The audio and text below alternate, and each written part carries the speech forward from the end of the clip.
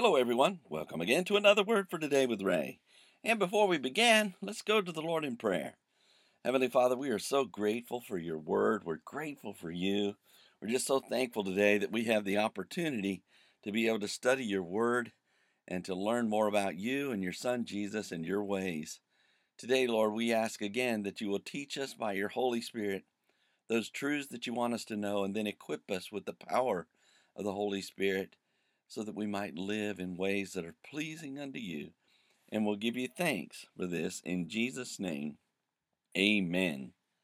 The title to today's lesson is God Accepts No Man's Person.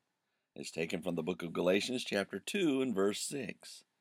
Paul the Apostle has made it clear that he is not intimidated by the positions of authority that were held by the leadership in Jerusalem.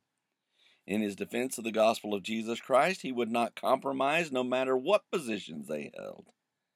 He adds to his testimony about engaging them in the second chapter of Galatians in verse 6, where we read, "But of these who seem to be somewhat, whatsoever they were, it makes no matter to me. God accepts no man's person. For they who seemed to be somewhat in conference added nothing to me." If we haven't fallen in love with Paul's attention to those in leadership when he states, "But of these whom seem to be somewhat, whatsoever there were, it makes no matter to me," we should be very clear about the way he feels. Rank and file had no preference for Paul, and when leaders were questioning his teachings toward the Gentiles, he paid no mind to their status. They may have had some type of reputation among those in the churches, but they did not have status with him that prohibited him from sharing his ministry of the gospel.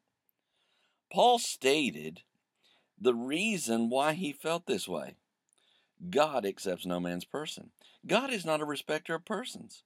Peter perceived this to be true in the book of Acts in chapter 10 and verses 34 and 35, where we read, "Then Peter opened his mouth and said, Of a truth I perceive that God is no respecter of persons, but in every nation he that fears him and works righteousness is accepted with him.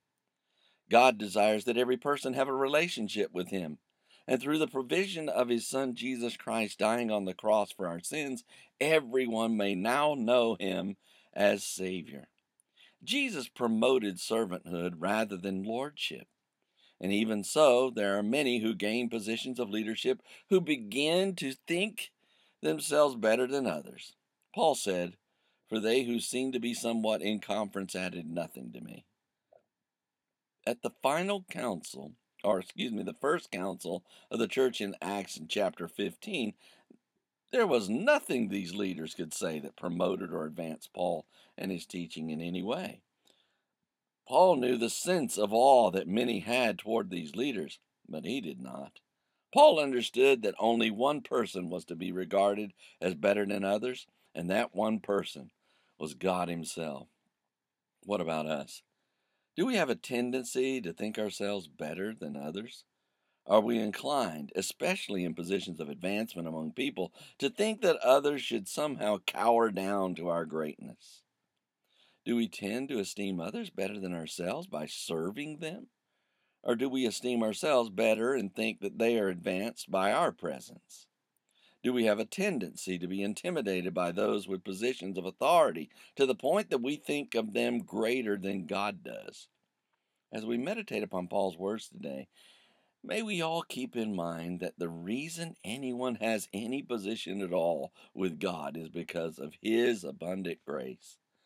And without God sending his Son Jesus to die for our sins, everyone would perish and have no positions at all. Next time we will see the agreement that Paul made with the authorities, so read ahead and let us join together then. Until tomorrow, there is more.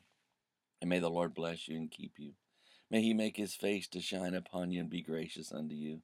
May the Lord lift up his countenance upon you and give you peace as you continue to study his word. In Jesus' name.